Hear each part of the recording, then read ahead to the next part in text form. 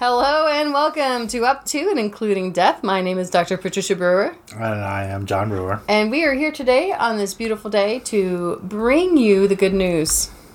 Of the good news of the Bible? No, of the Body Snatchers. Oh, okay. That is good news. Yeah, we're trying to bring people into the podfold. I've been told I'm not allowed to talk about the Catholic Church. So we're watching Invasion of the Body Snatchers 1978.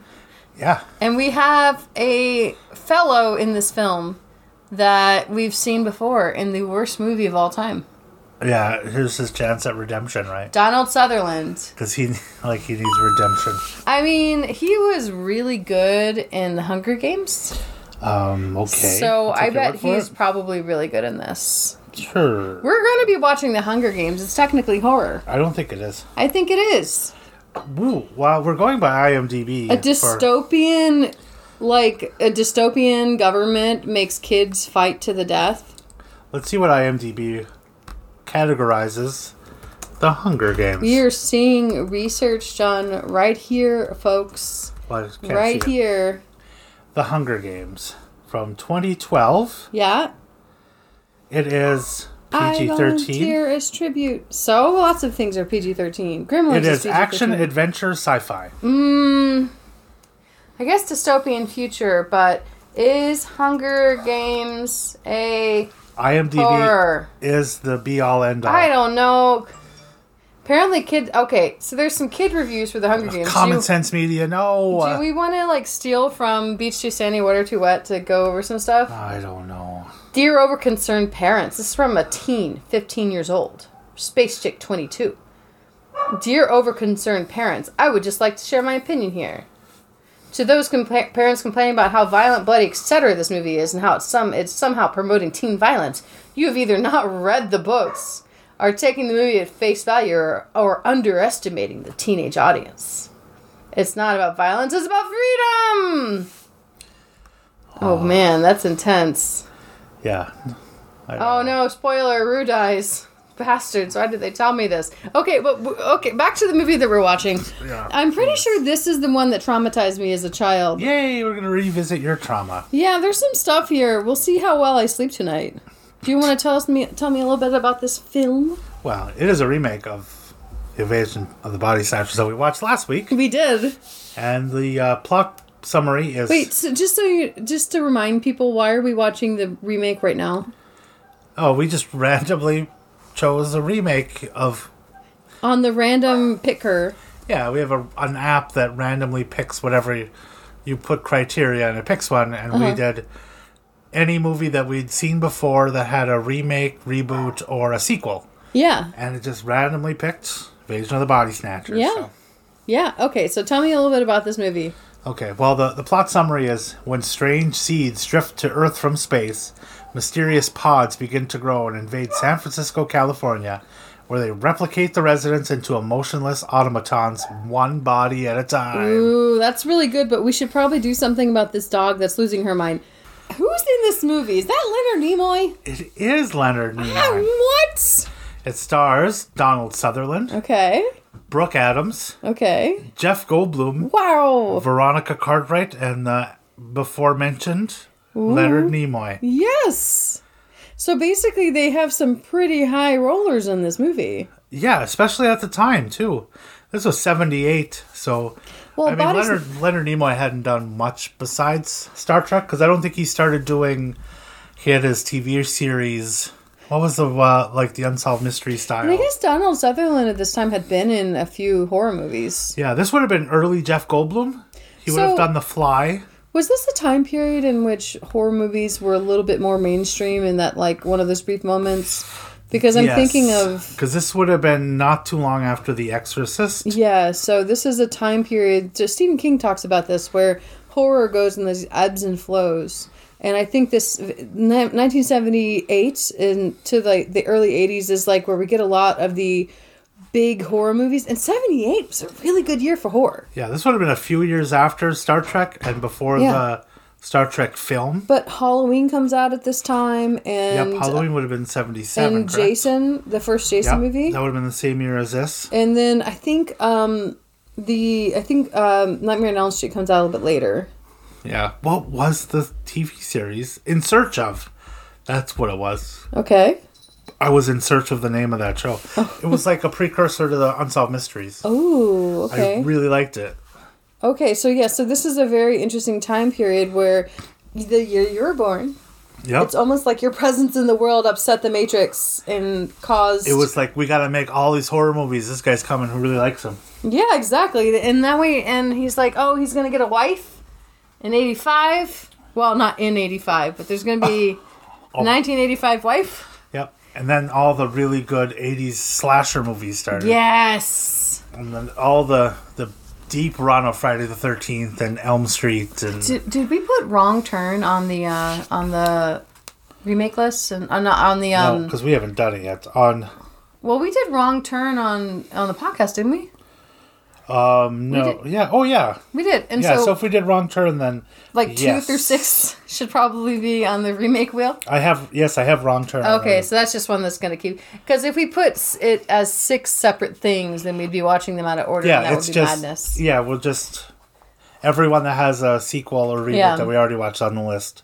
And then we hit it, we'll just go chronological. I love that we're gamifying our life in this way. It's very fun. Yeah, let's let Destiny decide what we do. Okay, so basically, it's the same plot. It's a remake. Yes. And this is our thing where we talk about remakes. Yeah. What do you think about remakes in general? It depends. I think when it's a good deal of time, like in this one, I think it's worth it. Just because of the advancements in special effects and things. I mean, the first one is pretty much flawless. Yes. Like, it's a really hard follow. Yeah. Like, I think they'll it's gonna have brighter color.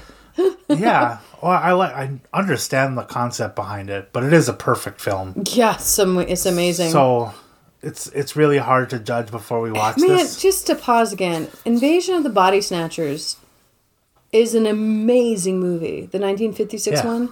It is so good. Nothing is wasted in the entire movie. This one, though, probably has, if you go by Rotten Tomatoes, like the tomato meter, it's probably the only one that is so close to the original. Holy smokes, that's high. You want to tell the people? It's a 92% on the tomato meter. Wow. I think it was 98. Yeah, the original was pretty high. The audience score is 82%. Yeah. Which I think it was 85% on the original. And we're still dealing with horror as being something that is not... I mean, you can see the 1956 one. Maybe there are fewer reviews, fewer people seeing it. But, actually, no, there's a crap ton of people that have seen the original and this one. Because there's over 20,000 audience reviews of this. Yeah, and there's 61 critic reviews, which is pretty close. And there's only 5 negative critic reviews. Well, let's hear one of the negative ones to start. Because here's the thing. They've got an amazing place to start. And they've got a little bit of an uphill climb from us because we did just see a perfect version. But they have Leonard Nimoy and they have Donald Sutherland and they have Jeff Goldblum. Okay. So who I assume must be the main character. But to piggyback on the last one, before we get to a negative one, 2 of the top critics, the positive comments, one gives remakes a good name. Ooh. And the other one, Invasion of the Body Snatchers, validates the entire concept of remakes. Is this our first remake that we're watching? No, Halloween, technically. No, that was a sequel. Halloween Kills was a sequel. This is the first remake that we're watching in the podcast. It is. And it's a lot to go on. It'll be nice to actually talk about what the nature of a sequel is versus a remake, because we haven't seen the full sequel. The reboot is something that's separate, right? To reboot something and to remake something are two different things. They call it... they use different lingo. Sometimes they'll call it a reimagining. Oh, yeah. Where they take the concept of that... Like Friday the 13th, the new one is a reimagining. Yeah. Because it's not a remake of the first film. Yeah. It's a reimagining of the first 3 together. Which is great. I can totally see that happening. And so that's doing a different kind of thing. Now, have you seen the Psycho remake? I have not. Okay, that'll be interesting when it comes up. That's a full-on remake. That's probably the one... Shot for shot. Yeah, probably the only shot-for-shot remake that's out there. Yeah, so we'll see what that's like. What a weird thing to direct, a shot-for-shot remake of something by one of the most famous directors there was. Well, I guess you can't go wrong then, right? But except for the fact that it's weird, and why would you need to do that if it already existed? Because also, okay, just Because the world needed Anne Heche's butthole on film. No, okay, here's the thing. My thing about this is, okay, we bring in new people, but they didn't change the time period. Some of it kind of looked like it could have been the previous time period, but like in the 60s, 70s. But in the remake, for some reason, I know I've talked about this on the podcast, the sister's character, instead of wearing a dress, is wearing a sweatshirt and little ear pods and listening to music. And it's like everything else was almost identical to the previous film, except for that, and that's how they decided they were going to update it for the modern day. But the Bates Motel TV series did a wonderful job. But that was more like a prequel. Yeah. And then into the same time period. But that was done super Do you get well. to see the mother die? Yes. Okay. I mean, it's not giving it away. It's not. I've seen Psycho. I know. Okay. Now, so we've got some really good reviews, but give me a rotten one. Okay. So from Richard Schickel of Time Magazine said, this film wants to have it both ways. To have a more urbane, more important scope than the original, and yet retain some of its inexpensive intimacy as well. Okay. So can we look up? Will you just Google the word for me? Urbane. It's not that I could say, like, it's not that I don't know what it means, but also I feel like I don't know that they know what it means. Courteous and refined in manner, typically used of a man. So, and go ahead and go back to the review. So he's saying the film wants to have it both ways, to have a fancy, important scope. Yeah. So it wants to make it look expensive while making it look inexpensive. Oh, but the scope I thought was more of like a concept or an intellectual thing. I don't know. I think he Richard just means Schickel of the Time Magazine can eat my butt. I think he means like an overarching feel. Well, let's hear the next bad review. One more bad review and then another good review. From Joe Layden of the Times in Shreveport, Louisiana. Oh, big guy. Despite a few creepy moments and some fascinating special effects, the remake of Invasion of the Body Snatchers is a disappointment. Wah-wah. I can understand if you're like trying to directly compare it to the first one, but we haven't seen it yet. Maybe it does. And there's only one other well, that's not even a top critic, so I won't even go there. Let's hear a good one. Okay. From Adam Naiman of The Ringer. A decade after the Summer of Love, Invasion of the Body Snatchers essentially weaponized flower power, hinting that the erosion of individual consciousness in favor of groupthink was as natural and ingrained as photosynthesis itself. Wow, that is pretty urbane. So who do you think the bad guy of the original is like the original a metaphor for communism? I guess so. Is it meant to be? Or just it's supposed to be scary? I think it was just supposed to be scary. Yeah, like everyone in your room being replaced.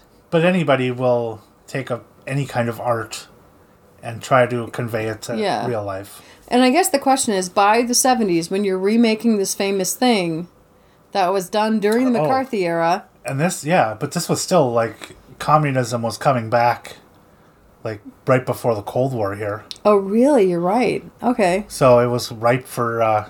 rehashing the old enemy. If they were to remake Body Snatchers now, what would the metaphor be? It would be Trumpism.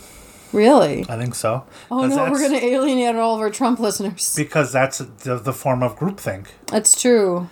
Because like with QAnon and stuff, there's no factual basis to anything, but it's just blindly followed as if like a religion. Do your research. Yeah, do your research. Read people on the internet who have no credentials. Yeah, so that's interesting. I think that kind of what Hollywood would do, though, instead of actually having the balls to do that, they would use woke people. Oh, because they're an easy target. Yeah, Hollywood would be like, look at all these people, they suddenly became woke and cared about things and blah, blah, blah. Yeah, if you want...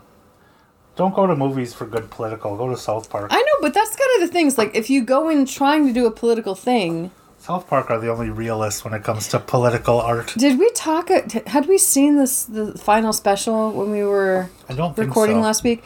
Can we spoil it? Post-COVID? No, let's not spoil that. Oh, I kind of want to. We can spoil 50-year-old movies that we... I just want to say what the positive message is. Okay. I'm not going to say anything about it except... I think, I don't always agree with South Park. A lot of times I do. But, like, this one was... The positive message was look, we all were going through a horrible crisis, and we still are.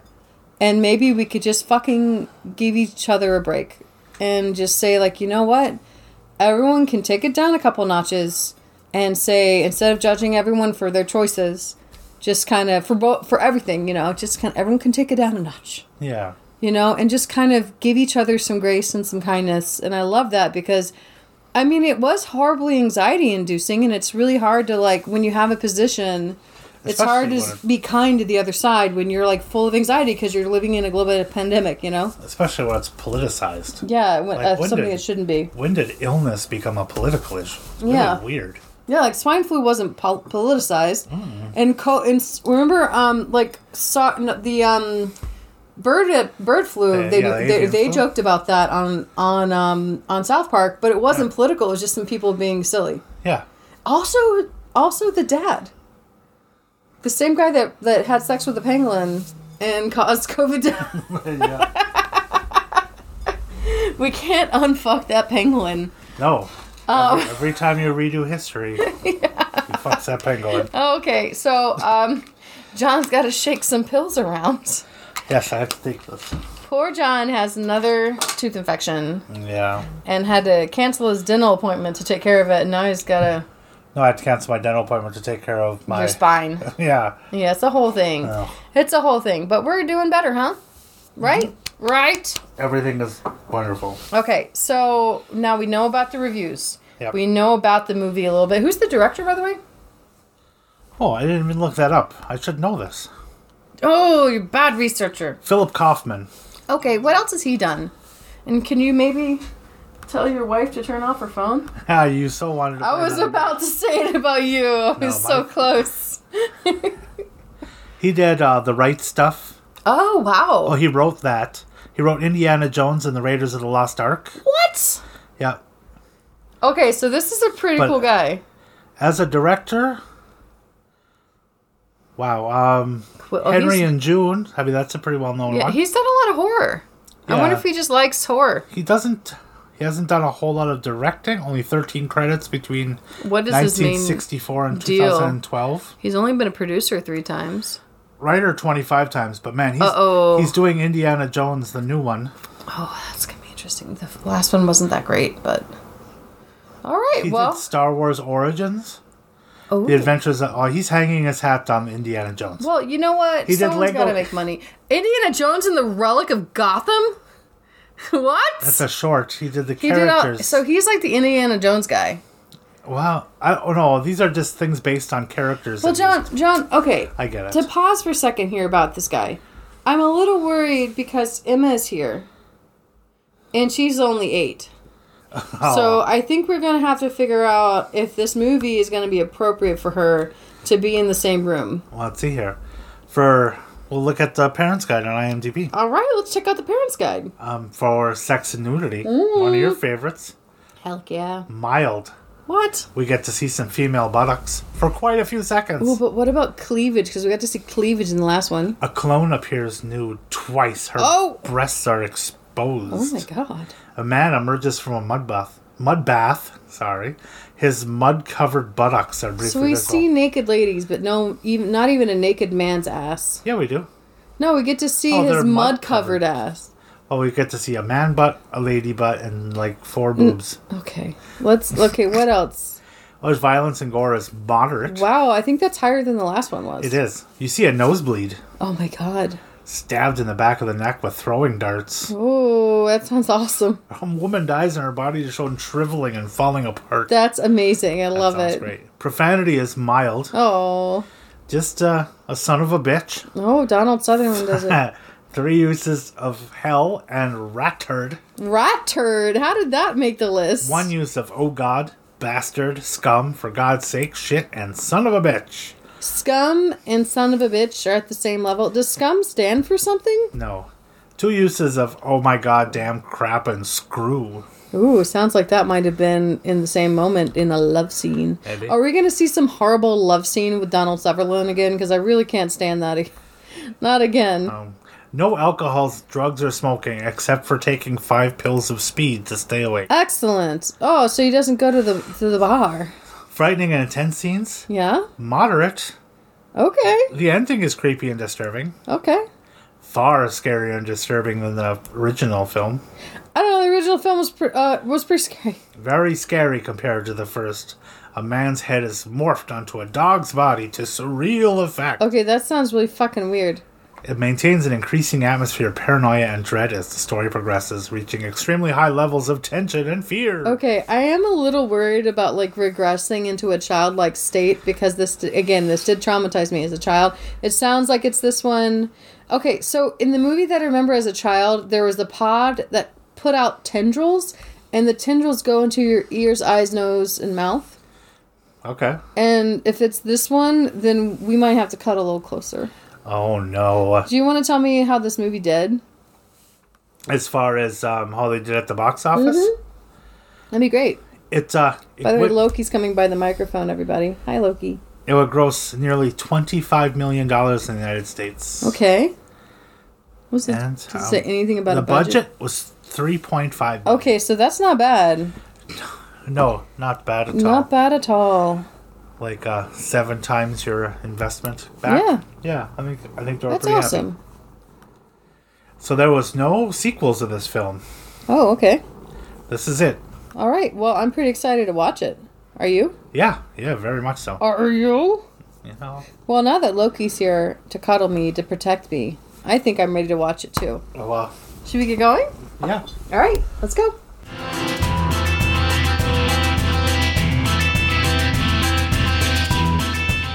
Oh no, John. What? It is the movie. Oh, It that is. sounds awesome. I can tell right away. How far along are we? Oh, we are not far at all. Let me unpause it for a second to get it. 7 minutes and 3 seconds. So we just spent 7 minutes and 3 seconds watching creepy invisible tentacles, but you could see them from another planet, get to Earth somehow, rain down, infect plants, kill plants, get on leaves, turn into flower pods. And then we saw a teacher taking all of her students to the flower pods saying, "Come, children, everyone collect a flower and take it to their parents tonight." And then we saw a lady go, picked up a flower, smelled it, and there was a little touch where, like, they had her, like, she must have manipulated it in a way where the flower petals moved towards her nose. And she takes it home with her, puts it in a glass of water, and explains to her husband, who was just mindlessly watching the game on television. She's trying to explain to him about nature, because they have a greenhouse. She's very natural or whatever. She knows about plants. About how this is an invasive species and it's some kind of cross-pollination and look how it's rooting, blah, blah, blah. And he's like, well, how about we just go to Vail and go skiing and stuff this weekend? And she's like, oh. So they might be gone this weekend, but she's just noticed some stuff. Yeah, They're doing some hanky-pankies. Yeah, the plant is rooting incredibly quickly, she said too. So. But what's really interesting about this shot is we're looking at the greenhouse with the door slightly ajar, and we're seeing their slight reflection in the other room. This is such an interesting shot. Yeah. You know what they're doing, but it's not overt. Yeah, I mean, they're not naked or anything. They're just talking, and she's like, must be on the bed or something like that, reading a book about this plant and seeing how it's like, it loves war-torn areas. Which is interesting. How does it know? How does it know? So, should we keep going? Yeah.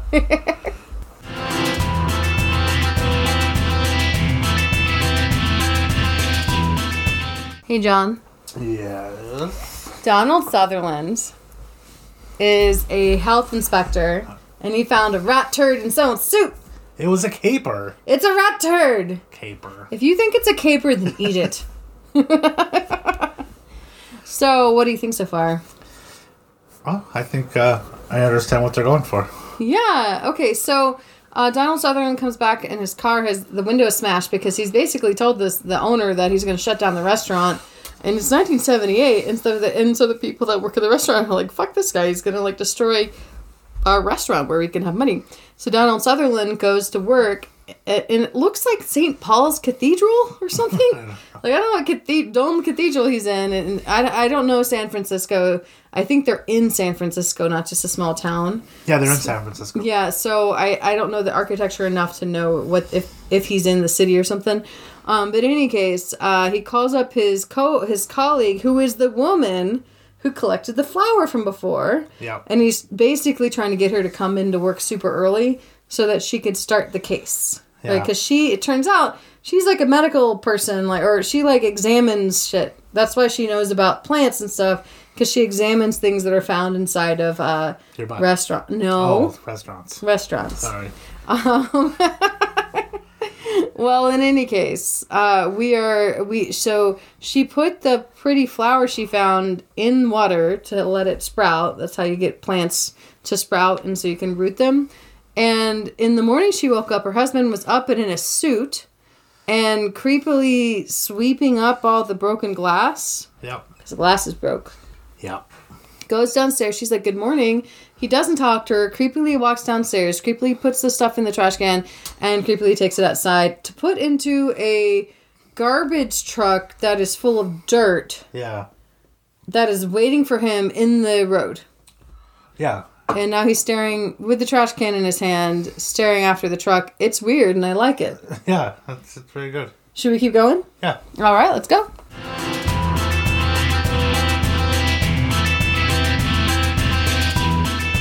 Hey, John. Hi. We're 22 minutes and 3 seconds in. Yes. So we've not gone particularly far. Nope, not very far at all. But, so, I don't know exactly what we just covered. But I do know that, so basically the creepy husband is like, I must go to a meeting. And she's like, well, what meeting? I don't have to tell you everything. And then he goes off into a random car to a station. She like hugs him and he feels wrong or something. She hugs him and she feels his head and she just freaks out. So she goes to her boss's house, who is Donald Sutherland.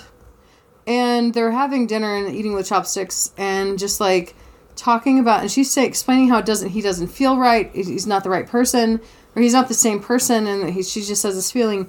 And so Donald Sutherland, like in the first movie, recommends she sees a psychiatrist because, like, you know, in the first movie the main character was a doctor, and so anyway, now Donald Sutherland has got to drop off his shirts to a dry cleaner. And, like, the lady's like, it's not coffee. And he's like, it is coffee stains. I put it there myself. And as he goes to leave, the husband of the woman in the front, and they're Chinese, but it's not, like, Chinese stereotype. It's just, like, the couple that owns this laundromat. And, like, the husband says, that's not my wife. Or, no, first he says, are you a doctor? Which is interesting because in the first movie, of course, the main character is the doctor. In this case, Donald Sutherland is not a doctor. But he's in, like, public health, right? Yeah. He's in public health. And this guy's trying to explain, that's not my wife, that's not my wife. And we look over to the wife and she's all creepy. Like holding a bunch of shirts in her hands. But that means he's seen two people that have had the same, quote, delusion. Yeah. Right? So it's interesting and weird and I like it. What do you think? Yeah, I agree.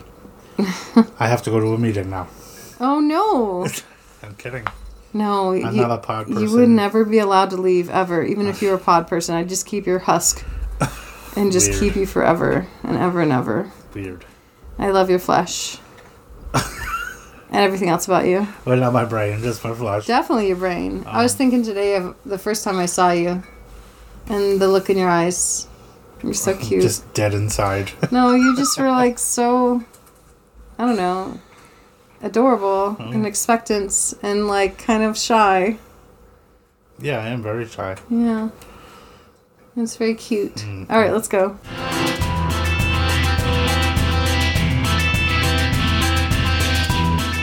John. Yes. We have our first dead guy at 28 minutes and 41 seconds. Yep. They're coming! The pod people are coming! He was in the first film. Oh, yeah? Yeah. Who did he play? Dr. Miles Bennell. Was he the main character? Oops. Was he the main character?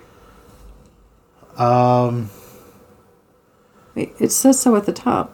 Oh, sorry.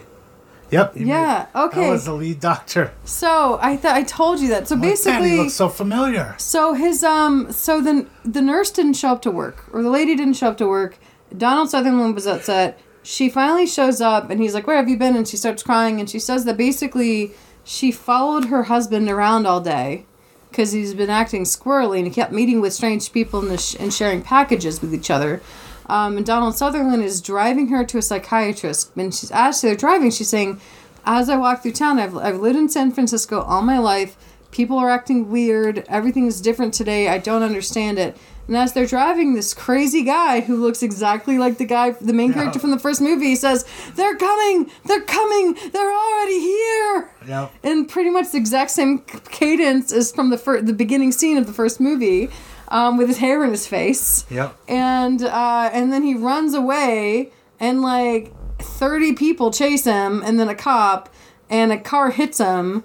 And then they drive around, and Donald Sutherland's like, "Oh, the police officer will help him." And then Dudette is dead on the street. Yeah. And there's just a crowd of like 50 people. Yeah. Just staring. Creepily, too. Not like normal staring, but like just dead-faced staring. Yeah. They haven't talked about the whole emotionlessness, but it's definitely what's coming up here. Yeah, it's pretty obvious. All right, should we keep going? Yeah.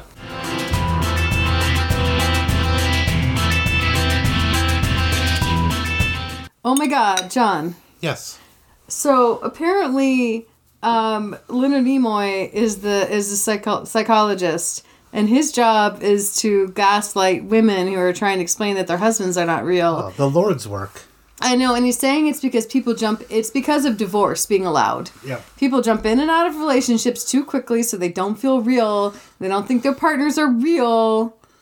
And also, Jeff Goldblum is there being crazy. Oh, yes, and doing it very well. Yeah, he's doing a good job. Very good.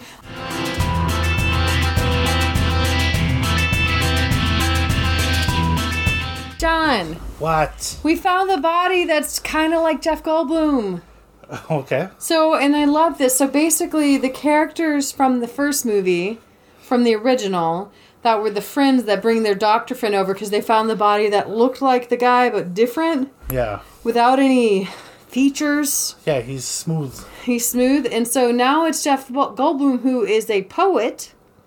And it was a book release party that they had met him at. The whole place was super crowded, where they were looking for Leonard Nimoy or whatever. So anyway, Jeff Goldblum's girlfriend owns like some kind of spa where there's mud baths.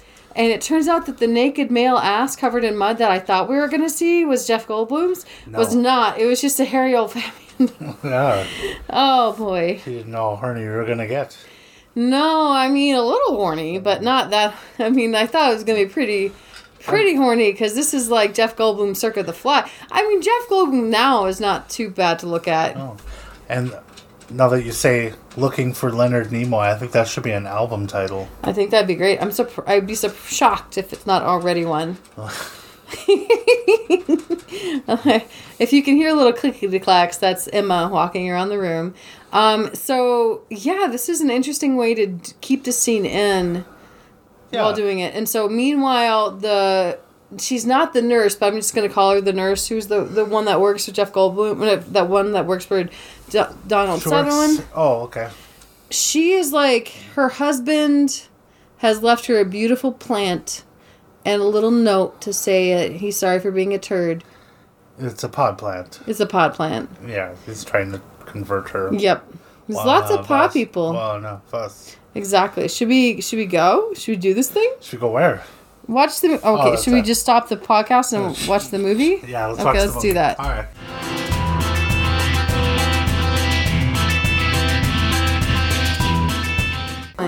Hey, John. Yes. We were speaking, like, during the movie.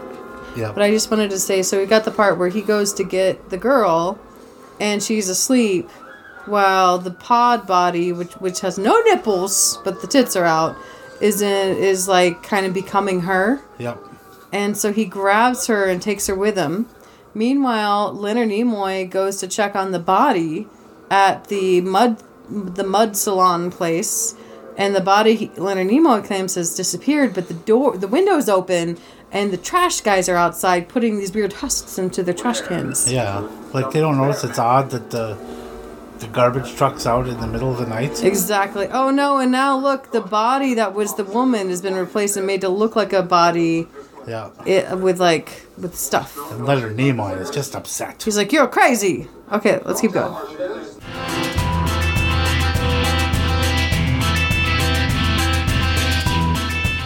So, John. Yes. About 10 to 35 seconds has passed. Yeah. We were watching commercials now, I guess. I didn't realize there was commercials. Yeah, it went like half the movie without a commercial. Yeah, so It's on Tubi. So you don't think Leonard Nimoy is a pod person yet? I don't. I think he's just an arrogant psychiatrist. That thinks that everyone around him has gone crazy. Yeah, of course. Yeah, it's like, oh, these crazy women think their husbands aren't real. Well, women, right? I know, but it's like, you don't think... And he's like, it's just a mass hysteria based upon the fact that divorce is allowed? Yeah. He's got to be.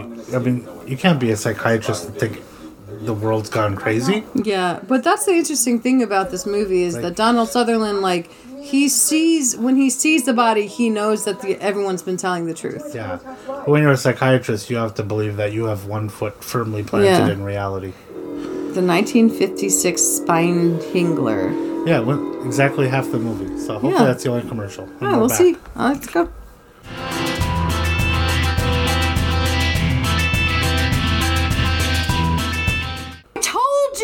I told you he was real. He left them a flower. Yeah. Leonard Nimoy, but it's weird because he acts the same as, he acts with emotion and anger and things. That's weird because that's the opposite of Spock. Well, yeah, but what I mean is that, like, he's acting the opposite of all the body snatcher people. Yeah. He's working for the body snatcher people. He just got into the car with them all. It's very clear his body snatcher. That would make his job way easier if everybody were just pod people. I know. He wouldn't have to worry about their psychology. Yeah. Do you think pod people all have, like... Do they have personalities, individual, or are they, like... Yeah, because they said in the first movie that he acts the same, he has the same memories, he does the same things, but it just doesn't... No, I mean, like, if you're a pod person, and you've been replaced by this organism that can replicate itself, and you're suddenly a creature that has feelings... I don't know if they have feelings.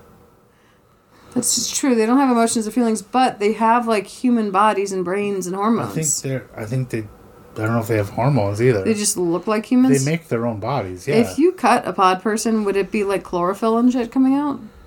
Maybe. Huh. Okay. More like borophyll. Am I right? Let's keep going.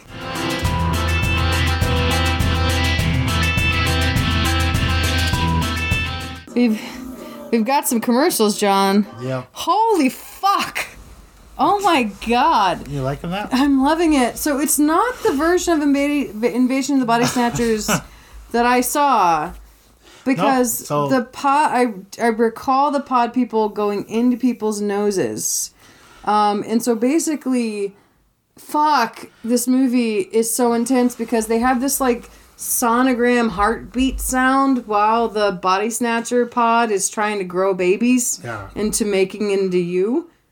And Leonard Nimoy just came and gave everybody, like, gave some people some sleeping pills, and then like Donald Sutherland went into the garden to take a nap. Yep. And then we just had like 10 minutes. I swear it was like 10 minutes of him sleeping in the pod, unfurling, giving a baby that slowly becomes him, and it starts writhing around. But like the Swedish nurse never went to sleep, so she woke him up. Yep. And she's there. What are their names? The last name of the people. It's the same last names as the ones from the last movie. I don't remember. But it's so good. Yeah. Well, now you know the revelation that this isn't a movie is joined with the revelation is there's another body snatchers movie. There is another one from 1993. So that's been added to the list. That has been added to the list of remakes. Destiny. Oh my god, this one's so amazing. I hear the one from 93 is probably not as good. Mm. Probably not. What do you think? I liked it so far. Yeah, I don't think it's as good, but there's pluses and minuses. So I think it's really good, but it's also doing something very different, being based in an urban... It's not urbane setting. It's just in a fucking city. Yeah. This makes it be a different thing. I think it moves a little slower. Oh, yeah. The first one was like an hour and 30 minutes, and it was dense. Yeah, it was. This one has some slower parts, but... That's true, but it's not as bad as the other one we saw him in, where it's all slow parts and nothing happens. You haven't mentioned that movie in a few weeks, so... I mention it every single time we have a podcast. Oh, you were just... Okay. Facetious much. Let's keep going.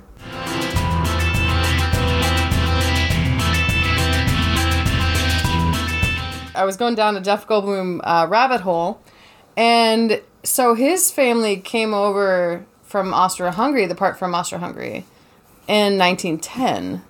which is around the same time my family came over. Yeah. And my family has a story about that. So, and it's interesting because his family's from like a financial center of Austria-Hungary. And they came over in 1910 because of anti-Semitic violence. So my family's story is that Oliver Gross's father, Simon, right, Oliver Gross is the father of my great-grandfather. So my great-great-grandfather's father, Simon, was the finance minister to the Austro-Hungarian Empire, or one of the finance ministers.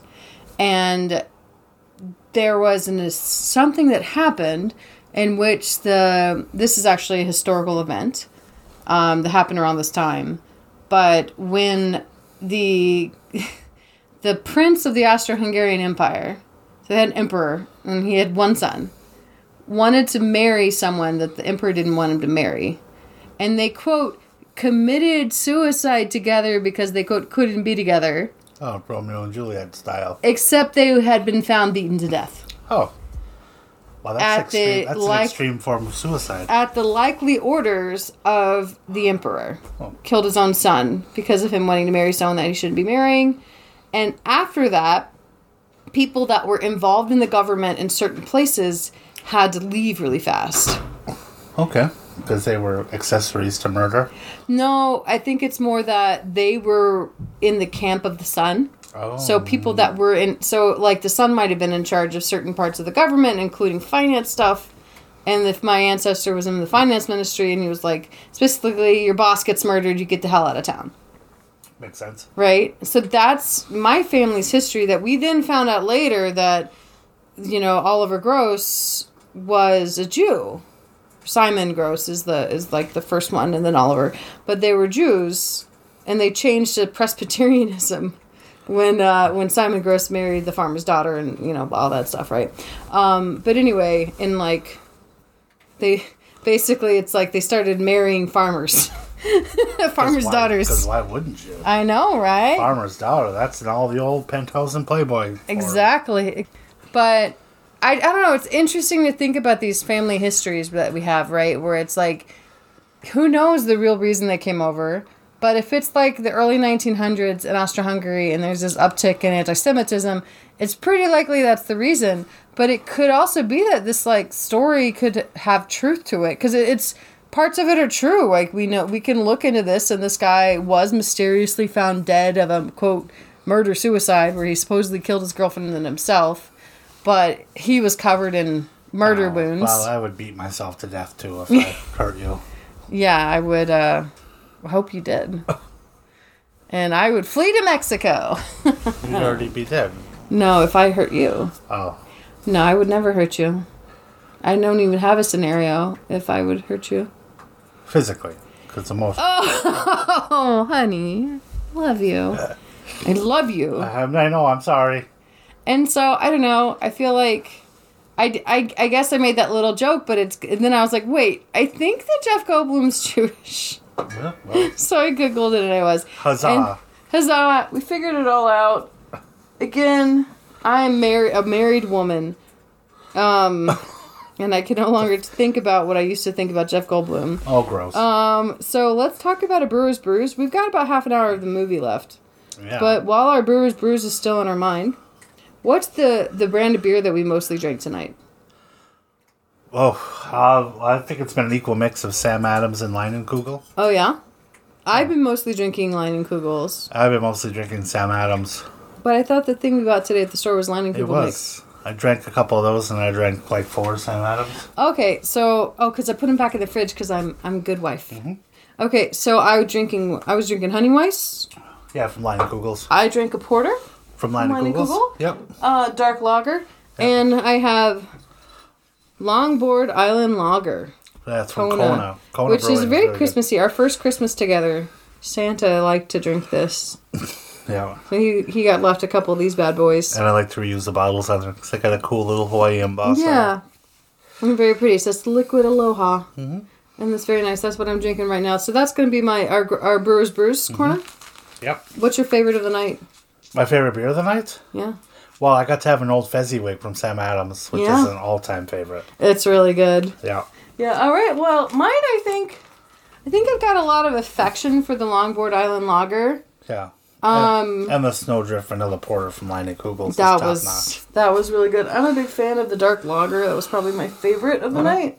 But I think that we should keep going, huh? Yeah. All right, let's go.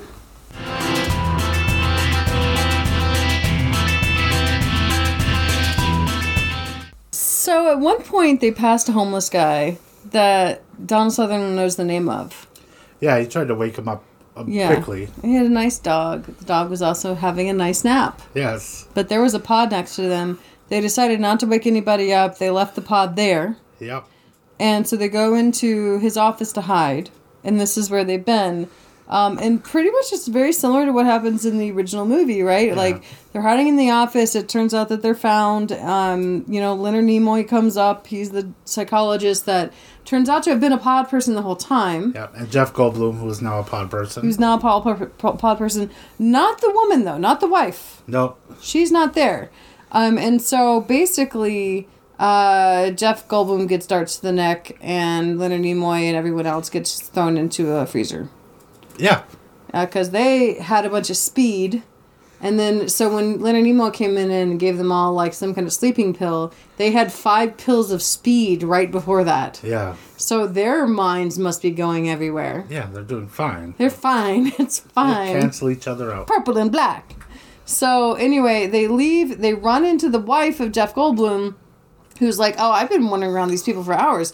You just don't show any emotions. Fine, because she's smart as fuck. Yeah. And so they go wandering around, but so the fucking aforementioned dog comes running around. In the first movie, what happens is they're pretending to be pod people. It's going well. And then a little dog almost gets hit by a car, and the woman screams like a little bitch. In this one, the woman screams like a little bitch because the dog is now got the face of the homeless man because the pod accidentally did both of them. Yes, and I would scream as well. Oh my god. It was very it's alarming. Like, what the fuck? And then, like, it's like you see it looks weird, and then you realize what's happened, and it's like, it's not like they have CGI. They just made a face of a hobo. And then put it on this dog, an actual dog. And then when the lady screams, an old lady screams, and Donald Sutherland punches her in the face. And I'd like to think that wasn't scripted, and she actually punched that poor woman in the face. Like, let's keep it.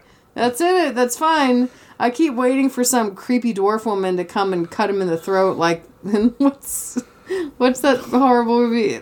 Don't Look Back, Don't Look Now. It's so dumb. Anyway, this is a much better movie than that. Yes, it is. But it is wild. So now they're running away, and everyone knows it's them. You ready? Run away. Yep. Run away!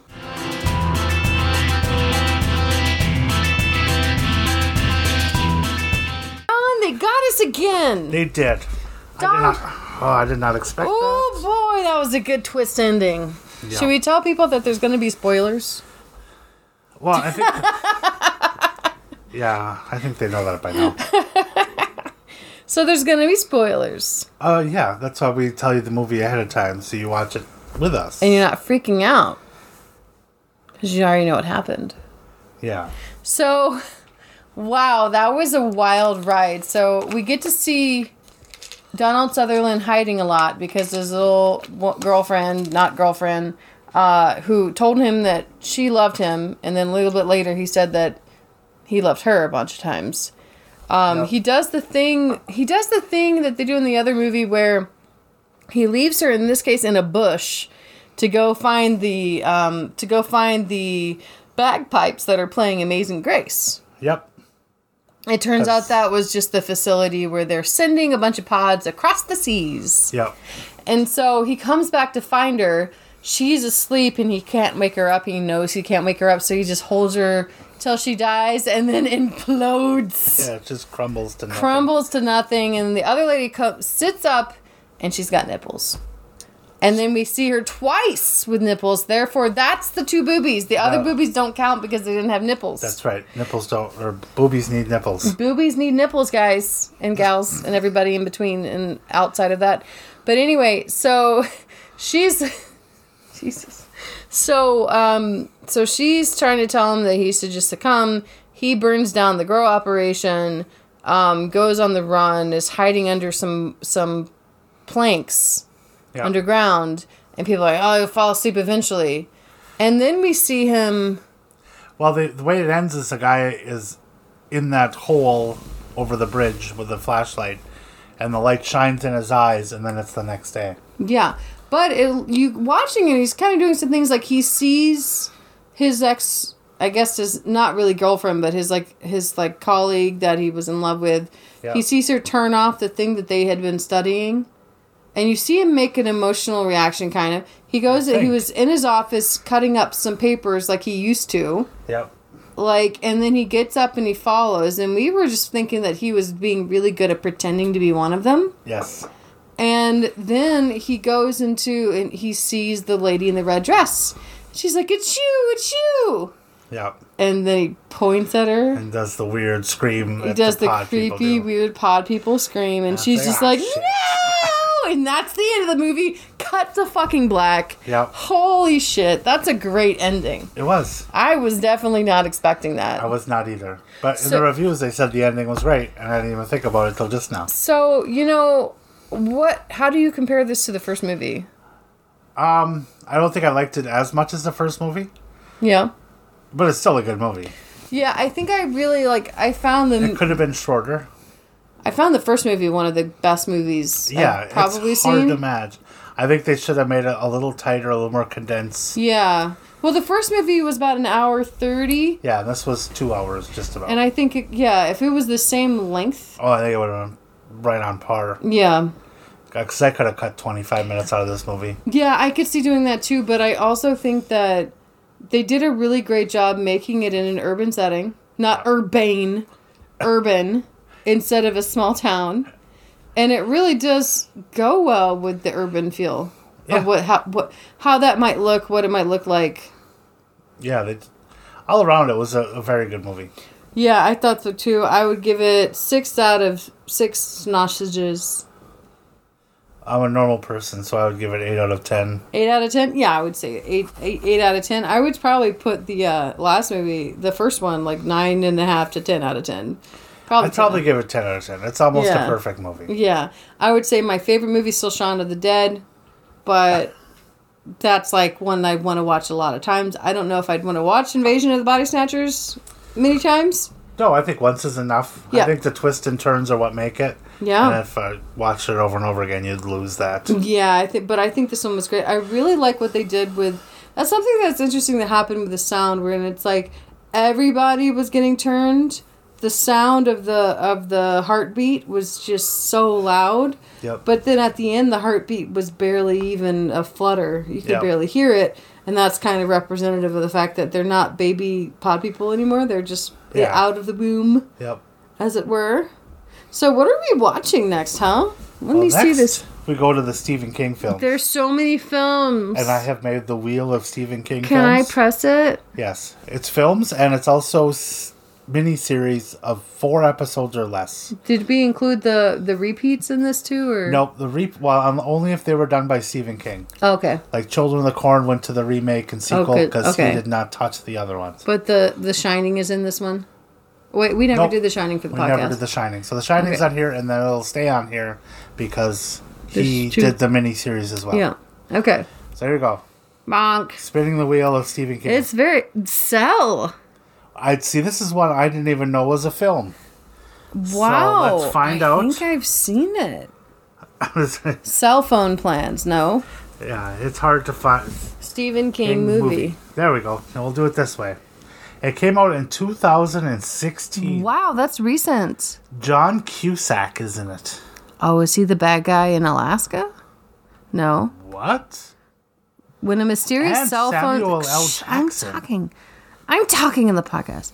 When a mysterious cell phone signal causes apocalyptic chaos, an artist is determined to reunite with his young son in New England. Are you ready to watch the trailer? I am. Well, let's turn this volume all the way up and play the trailer. Let's do it. Well, first we got to watch an ad right. for IMDb. IMDb. It's I Am Doug Benson.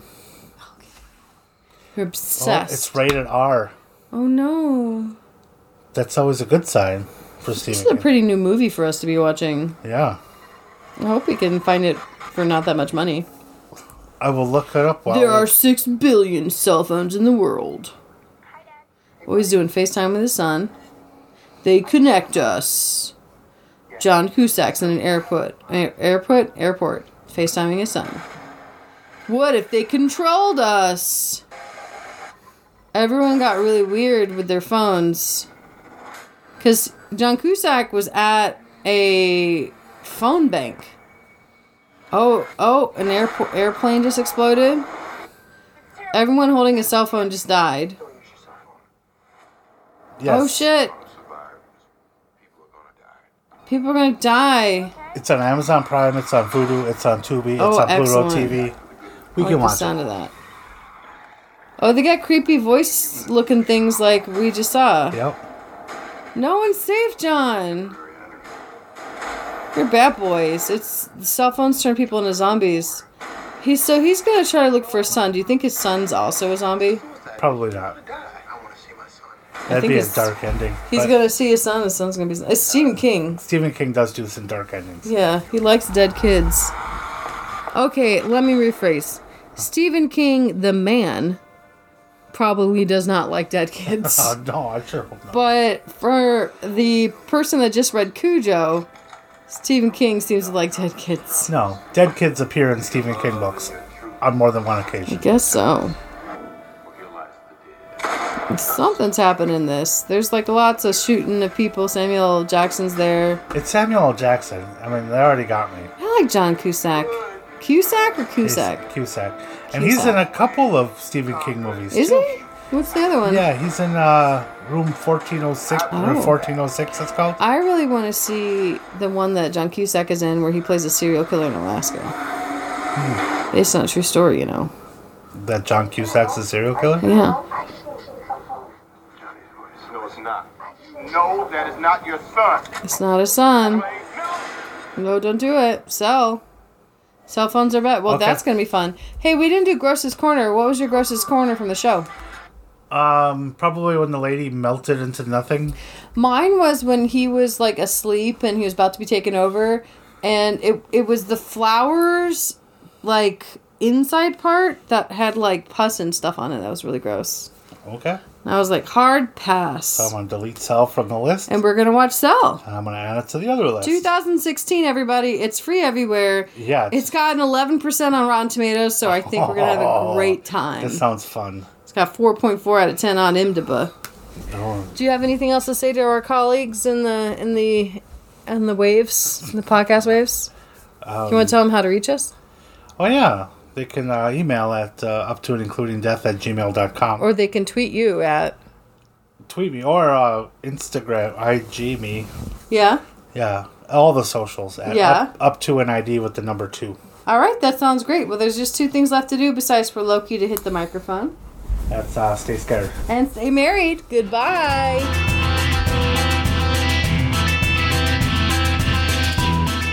Hi there. Trish here. John and I are so glad you've decided to listen to this episode. To contact us, please email uptoandincludingdeath@gmail.com or hit us up on our socials, up to an ID at just about everywhere, Facebook, Twitter, Instagram, and that's up to and ID, and that 2 is the number 2. If you have a moment, it'd be great if you can review us on iTunes as long as it's 5 stars. Thank you to Stefan Kartenberg for the use of his song Fire and Ice in the intro and outro in the middle of our program. Fire and Ice is a rock mix by Stefan Kartenberg, copyright 2017, licensed under a Creative Commons Attribution Share Alike 3.0 license. Thank you. Goodbye.